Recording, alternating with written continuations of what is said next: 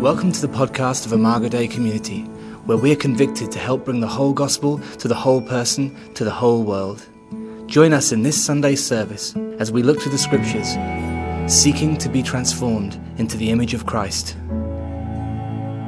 All right, turn with me to Philippians chapter 3. Sorry, you'll be looking for a while for 9. It's 10 o'clock for me too. Philippians chapter 3. We've been in this series called The Cruciform Life. And really, the summary of the word cruciform, it means to be arranged in the shape of a cross. And we sort of spent some time this fall talking about the love of the Trinity and how we're brought into Jesus' own relationship with the Father by the Holy Spirit. We're in this community.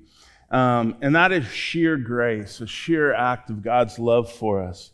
But the reality is, living this life out, there is a sense that as we follow Jesus, there's a continual call to die to ourselves and to be raised by His Spirit, to die to sin, and that His cross begins to shape us. And today we're at a passage that really examines kind of the energy of that. What does it look like? What does it look like in action? And one of the things that I think is true is that we tend to react to some of the religious baggage that maybe you were brought up with or maybe you've experienced elsewhere, where you got sucked into this mindset that I have to be good enough, I have to do the right things in order to get God to love me. And we know that that's not true. We know that His love is sheer grace. We don't earn it at all. But we also know that following Him requires effort. And there's a difference between effort and earning. But it does require effort. He says, "Come, follow me." He's going somewhere. He talks about it being a narrow road. He talks about dying to ourselves, denying ourselves, picking up our cross, loving others. So there has to be energy that goes into following Jesus. It's not earning us Jesus, but it is the invitation. And that means we're reordering our lives, reorienting our minds and our hearts. And this is a new path, a narrow path, a path we haven't been on before. And so what does it mean for us what is the energy of the Christian life? Where does that come from? What does that look like? And that's what Paul is addressing here in Philippians 12. He says, not that I have already obtained all of this. He's talking about wanting to know Christ and know Him intimately through His resurrection and suffering. He says, not that I've already attained all this or have already arrived at my goal, but I press on to take hold of that which Christ Jesus took hold of me. I press on to take hold of that which Christ Jesus took hold of me. Now, he doesn't really give us a lot in Philippians 3 about what the goal is or what it is that we're taking hold of. But he does give it to us elsewhere. So as we look at some other writings in Paul, he talks specifically about this same theme. In 1 Timothy chapter 6, he's writing to Timothy, and he says to Timothy, look, fight the good fight of faith. Take hold of the eternal life to which you were called when you made your good confession in the presence of many witnesses. And so what he's telling Timothy to take hold of is eternal life. It is not just the duration of life, but as Jesus said, this is eternal life, to know me and to know my Father.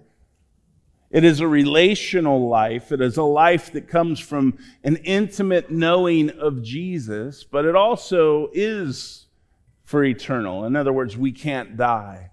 Eternal life is the summary. It's the goal. It's why He grabbed us in the first place, to take Him with Him. Eternal life is the restoration of life, the restoration of creation, the satisfying of our heart, the satisfying of our desires in Jesus. And so here he's very specific with Timothy, and he says, look, this is going to require energy. You're going to fight a good fight of faith. Take hold of that eternal life to which you were called. In 1 Corinthians 9, Paul sums it up differently. He says, do you not know that in a race all the runners run?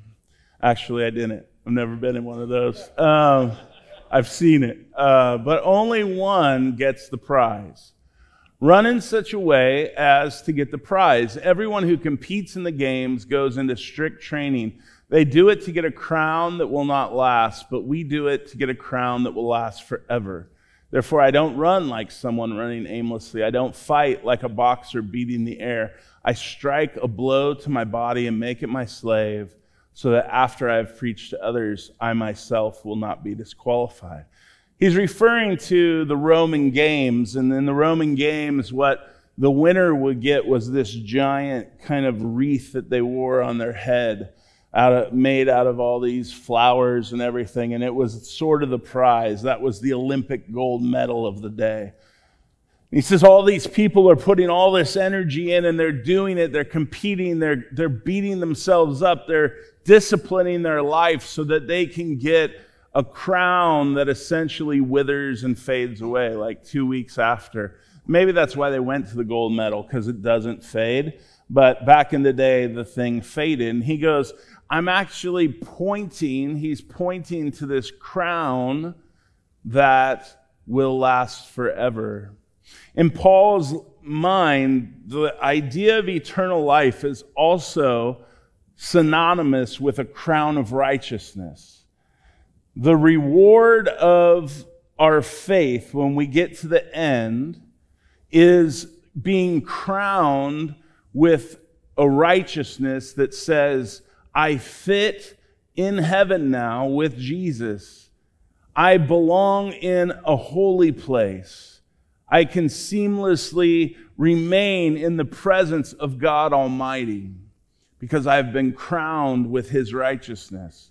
I have been given His eternal life. That was really important for Paul. In 2 Timothy, he writes to Timothy as this is the last letter he writes that we know of, and then he is martyred. And this is the last paragraph or so of that letter. And he says, I fought the good fight. I have finished the race. I have kept the faith. Now there is in store for me a crown of righteousness, which the Lord, the righteous judge, will award me on that day, and not only to me, but also to all who have longed for His appearing.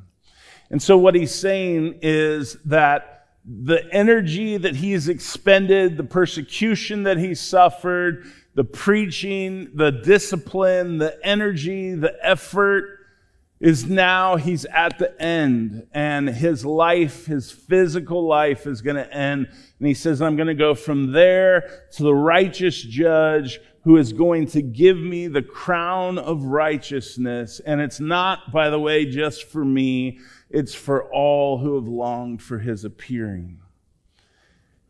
And so if we go back to Philippians chapter 3, we can see that what he's telling us is that at that point, he hadn't achieved this goal, but that there was energy, this pressing on to take hold of, was requiring him to put his whole self behind this pursuit of Jesus. That the idea is that it is an unwavering kind of commitment to pursue Christ. And essentially, he's saying that Christ took hold of you to give you eternal life in the Father, in the Son, and in the Spirit. And He made you belong because of His own sacrifice on the cross. He gave you the Spirit as a deposit to guarantee that you will receive this eternal life. You will know Jesus face to face. But now you know in part, then you will know fully. Now you understand in part, then you will understand fully. But you have enough of grace and enough of Spirit and enough of His Word to press on through this life to take hold. And so he's saying this is an all-out pursuit of Jesus Christ. Pursuit is another way that the word press on is translated. He says the cruciform life looks like this. And so here are some things that we could say about it. 7 things. The first is it's a humble pursuit. One of the things that he says at the very beginning, he says, not that I have already obtained it. I'm so thankful that he said that, right? Because now I know, like, I'm not alone in not having already attained it.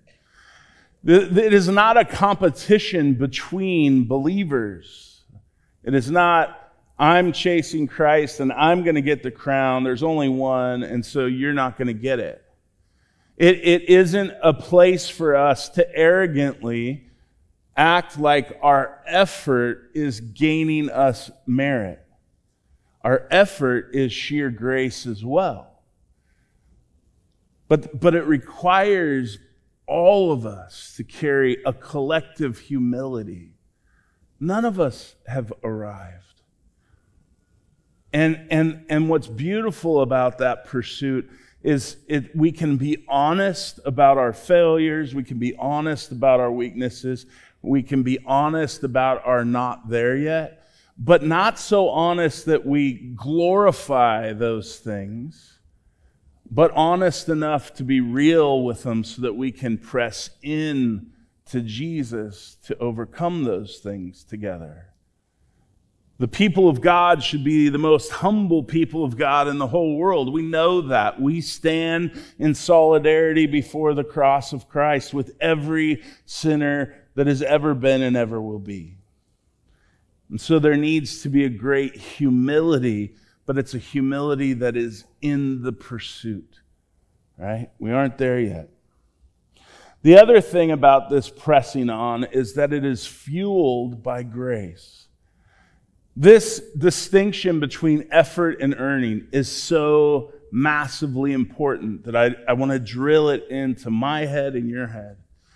One of the things that can often happen when we start to put energy into our faith, like we start to pray, we start to share our faith, we start to read Scripture, we start disciplining ourselves, one of the things that can happen is we begin to think that those things, because I've experienced a closeness to God, that rather than those things being a means to grace, they actually are earning me that closeness to God.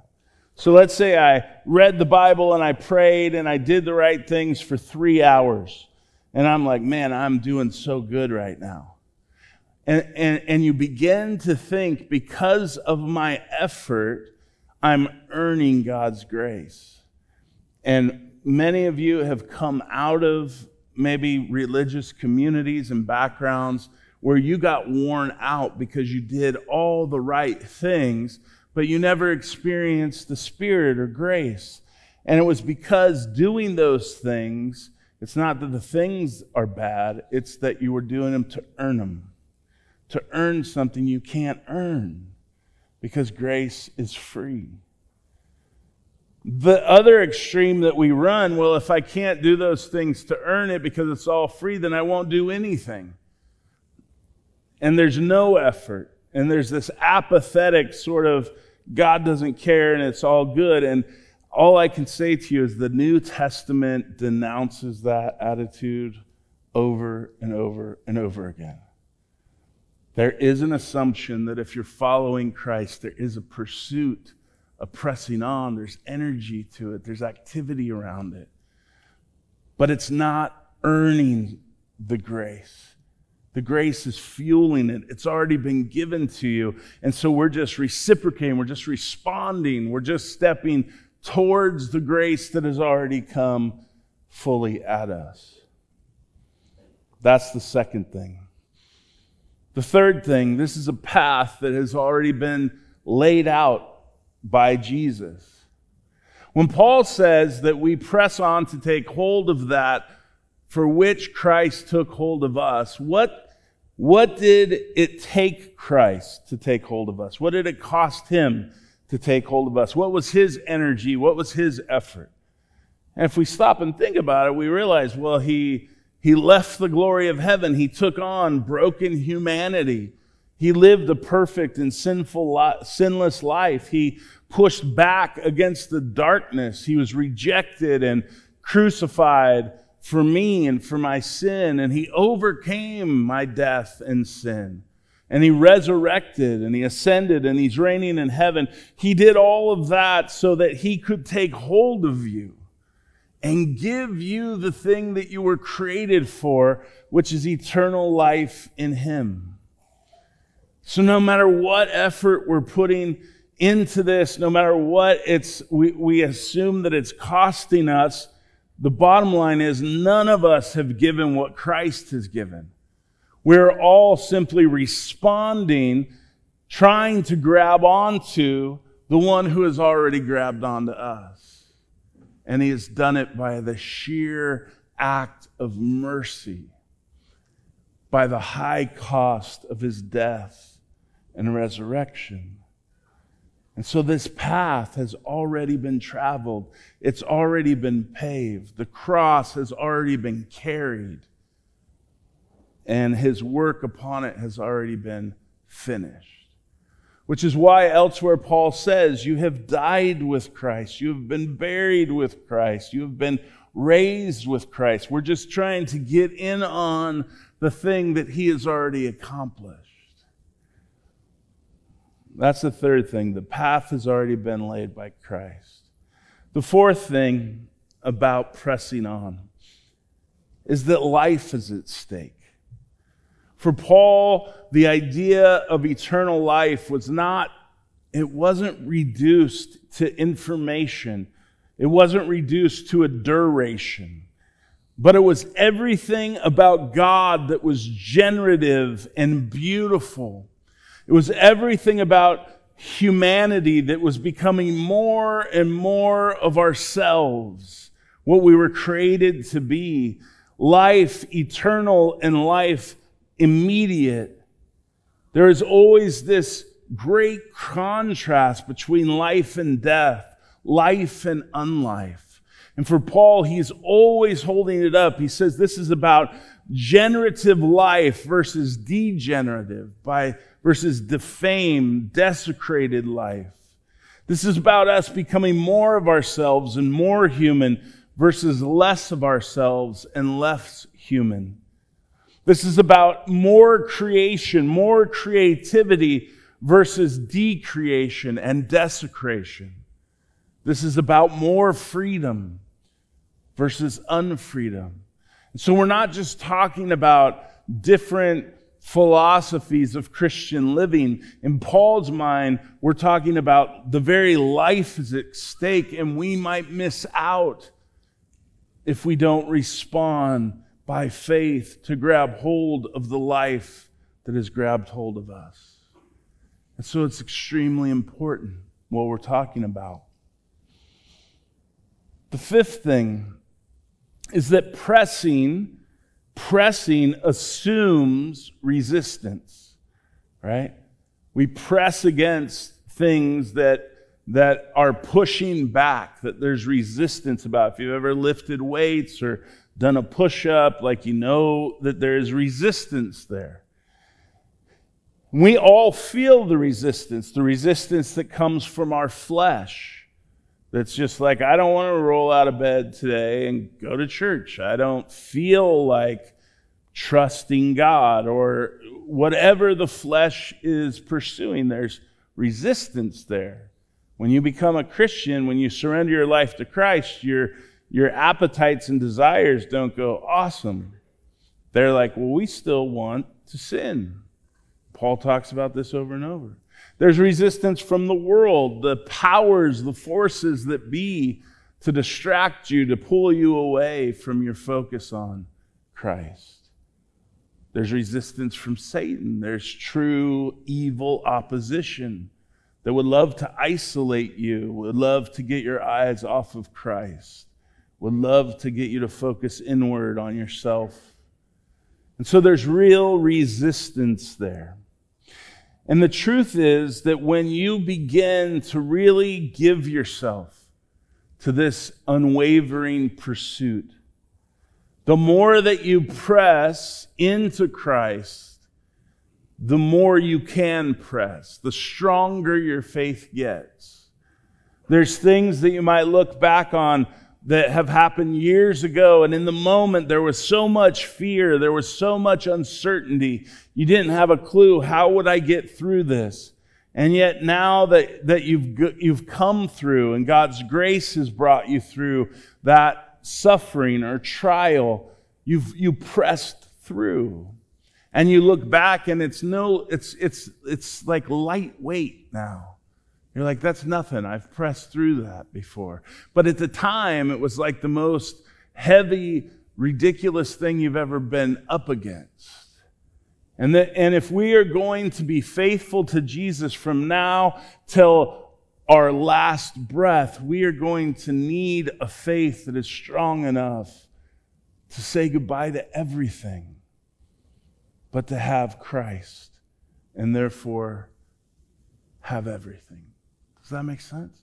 So God is concerned that our faith strengthens. So pressing assumes resistance.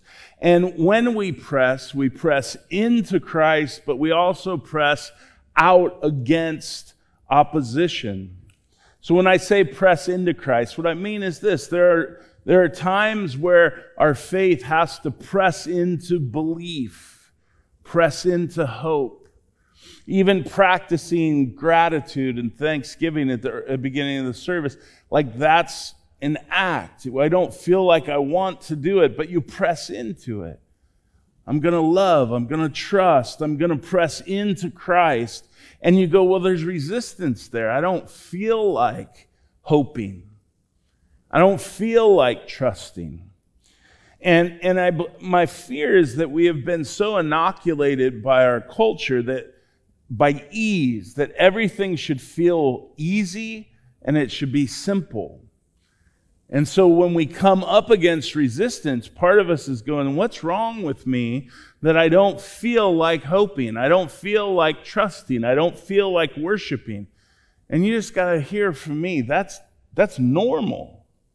And when you feel the resistance, you should hear the Holy Spirit going, this is how you know I'm inviting you to it.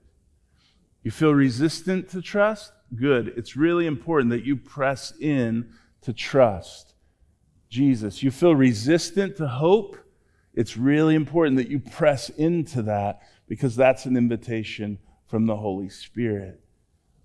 We are called to press on and into Jesus. And that's going to mean the resistance of our own flesh, the I don't feel likes and the I don't want tos.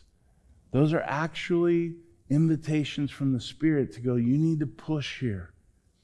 You need to grab other people to help you press in here. It also means that we press out. We press against the darkness. We press against temptation and through temptation. We press through failure and accusation. We press into apathy. When we feel apathy, we're going to push against apathy. We push against shame. We push against lies. And so we're pushing into Christ and against those forces of darkness. But we need to hear that resistance is an invitation that you are on the right path. So how many of you have felt resistance? Yeah, okay. How many of you are lying? How many of you aren't listening? Yeah, my brother in the back, honest, he was lying. All right? We've all felt it. And I think the message that Satan would love you to hear is you don't do this right. Or you're not the right kind of Christian, or you're doing this wrong. And what Paul is telling us is this requires effort. you're on the right path. The Holy Spirit is actually inviting you. So if you've experienced resistance, thank God for it, because it shows that you are pushing in and on to Christ. It's not unique. All of us get it. So it's so important. We are always pushing both ways. We're working different aspects of our faith. Pushing into Christ to trust, but we're also pushing against the forces that are opposed to faith. And I think about people in our life that I look to that have either suffered, I have a friend, a lot of us have a very good friend that has suffered through 4 different major seasons of cancer. And this last round, in my own mind, I'm like, I couldn't do it, right? I would give it up. I don't know what I would do. I just would struggle to believe God's there. And yet, when I talk to this sister, she is so full of hope, so full of God's Spirit and presence. And I'm like, I don't get that. But I admire her, and I've watched her push through all these different seasons, and her faith is so beautiful, and there's so much like Jesus in her. But she has developed the strongest faith that I think I know of. She has pushed in and pushed out on so much. I think of so many of you that have jumped into refuge again. And you're saying, I'm going to face my past. I'm going to face my brokenness. I'm going to face my sin. I'm going to face, that takes an incredible amount of courage. And my guess is what you're going to experience is when it's time to go to class tomorrow, there's resistance there. There's always going to be resistance there. I want you to hear that is the Holy Spirit going, it's going to be great. We need to push through, right? That resistance is normal. But as we press into Christ, we begin to know Him in ways that we couldn't know Him without that energy, without that effort. When I think of things, even like doubt, it's not wrong to doubt. I've struggled with doubt through my entire walk with Jesus. The question is, what do you do with your doubts? It's really easy to go, I don't know what I believe about that, and then just be super apathetic and do nothing with it, and then blame God because you have a doubt. That's not faithful. But you can carry doubt and actually still press into Jesus. There's resistance, sure. The resistance is don't be apathetic with your doubt. But press into Christ. Explore the questions that you have before Jesus, before His Word, before His Spirit, before other counselors. Push in. He is not afraid of your biggest and hardest questions. And press out against apathy, press against morality. I know one of the great reasons that sometimes I want to change theology is because I just want to quit fighting the fight against sin. So allow yourself to press out and go, what's really underneath this? But pursue your doubts, press into them. And what I have found when I have pressed in is they have always drawn me closer to Christ. Sometimes my doubts have drawn me closest to Christ. And I've come through at times knowing Him in a much deeper way. And sometimes the question gets answered. And other times it's not that the question got answered, but there is an experience that satisfies my soul in such a way that I am content in the mystery, perhaps. But don't be afraid. We press on and we press in, trusting that He has already taken hold of us. And the last thing is this: keeping the goal of our faith above everything else in our life is really important. We are we are so good about talking about that the kingdom is here, and it is here. And that you can experience the Spirit of God and Jesus today through His Word, and that's true. But for Paul, there was a great sense that for him, he still had this picture that kept driving him of the crown of righteousness, this eternal life that had taken hold of him, to see Jesus face to face, to have that eternal joy, to be in a moment where before God, you're in a state of total perfection, that your heart is completely satisfied, that your deepest longings are totally fulfilled. There's a moment waiting for us when we will say face to face with God that this is the way it's always supposed to have been, and it is going to be a beautiful moment. And so for Paul, he just kept that in front of him. This is real. This is ours. This has been guaranteed by the Spirit. This has been given to us in grace. This is coming in fullness. And Paul, it was always before his face. That's why we need each other. That's why we need to worship together. That's why we need to gather in community. Because we have to keep reminding each other that this is what's coming, right?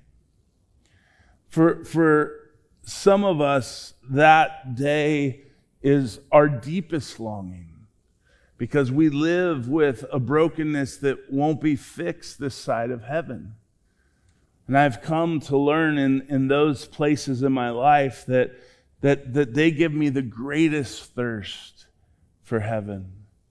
I think of my daughter, I think of other kids that struggle with disabilities that aren't going to be, fixed this side of eternity.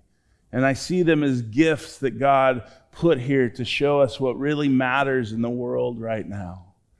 But there will be a day, right, where before the Father, I will dance with her face to face, and it'll be the way it's supposed to have always been.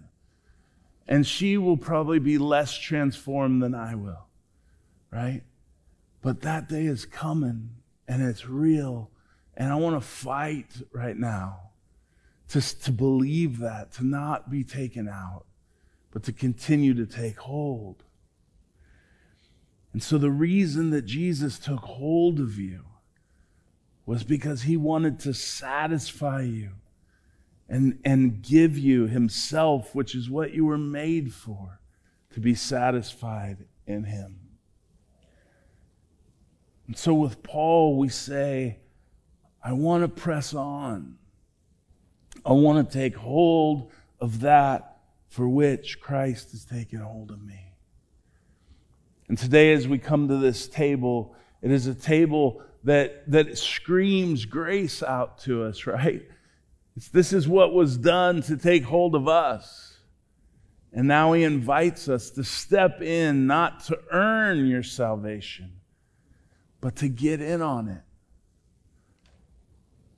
I think of the great theologian Bob Dylan. Come on. Pressing on. Many try to stop me, shake me up in my mind, say, prove to me that He is Lord and show me a sign. What kind of sign they need when it all comes from within, when what's lost has been found and what's come has already been. So shake the dust off your feet and don't look back. Nothing now can hold you down. Nothing that you lack. Temptation's not an easy thing. Adam giving the devil rein. Because he sinned, I got no choice. It runs in my vein. But I'm pressing on. Yeah, I'm pressing on to the higher call of my Lord. You never thought we'd end with a Dylan song, did you? Let's pray. God, we stand before You extremely humbled this morning because there is nothing within us that has earned, achieved, or been good enough to receive Your mercy and Your grace. But because you first loved us, God, we simply respond by loving you. You have taken hold of us, and it cost you your Son. But you conquered our death, and you, Jesus, are reigning right now. And so I pray this morning, and I pray for all of us here, that in this humble journey, we would confess our apathy before you. The places where we have known you were inviting us, but we refused to go and just played apathy. That we would confess, God, our lack of pressing, our lack of pushing into the resistance, but just allowing any sort of resistance just to knock us down and allow us to stay there. I pray this morning, God, that you would raise us up, that you would raise up a mighty family of God here in Portland, Oregon, that you would empower us, each one, God, with the discernment to know when to press in to our faith, to press into Christ, to your Spirit's fruit and power in our life. And when to press against the darkness, to press against opposition. Would you, in our humility, give us the courage to invite other people to press on with us? Because we can't do it together without each other. We need each other. And so, God, would you make a collective force of people who have so caught the vision of your mercy and your love and your grace that we are committed till death to an unwavering pursuit of grabbing hold of the one who has grabbed hold of us. Meet us now at this table. Meet us at these prayer doors, Holy Spirit. Come and do the work that you need to do. And may we be a people that are bold enough in faith to push into the resistance so that we might meet you in power and be transformed by your presence. We pray all these things in Jesus' name. Amen. As of March 1st, we have changed our podcast. We now have an Imago Dei Community Podcast and an Imago Dei Eastside Gathering Podcast. You can find both these podcasts on Spotify, Apple Podcast, and Google Podcast. We will also continue to have our sermons on the website and app. On March 15th, we will only be updating our new podcasts with our weekly sermons, so please subscribe. We are excited to watch our community grow deeper into the image of God.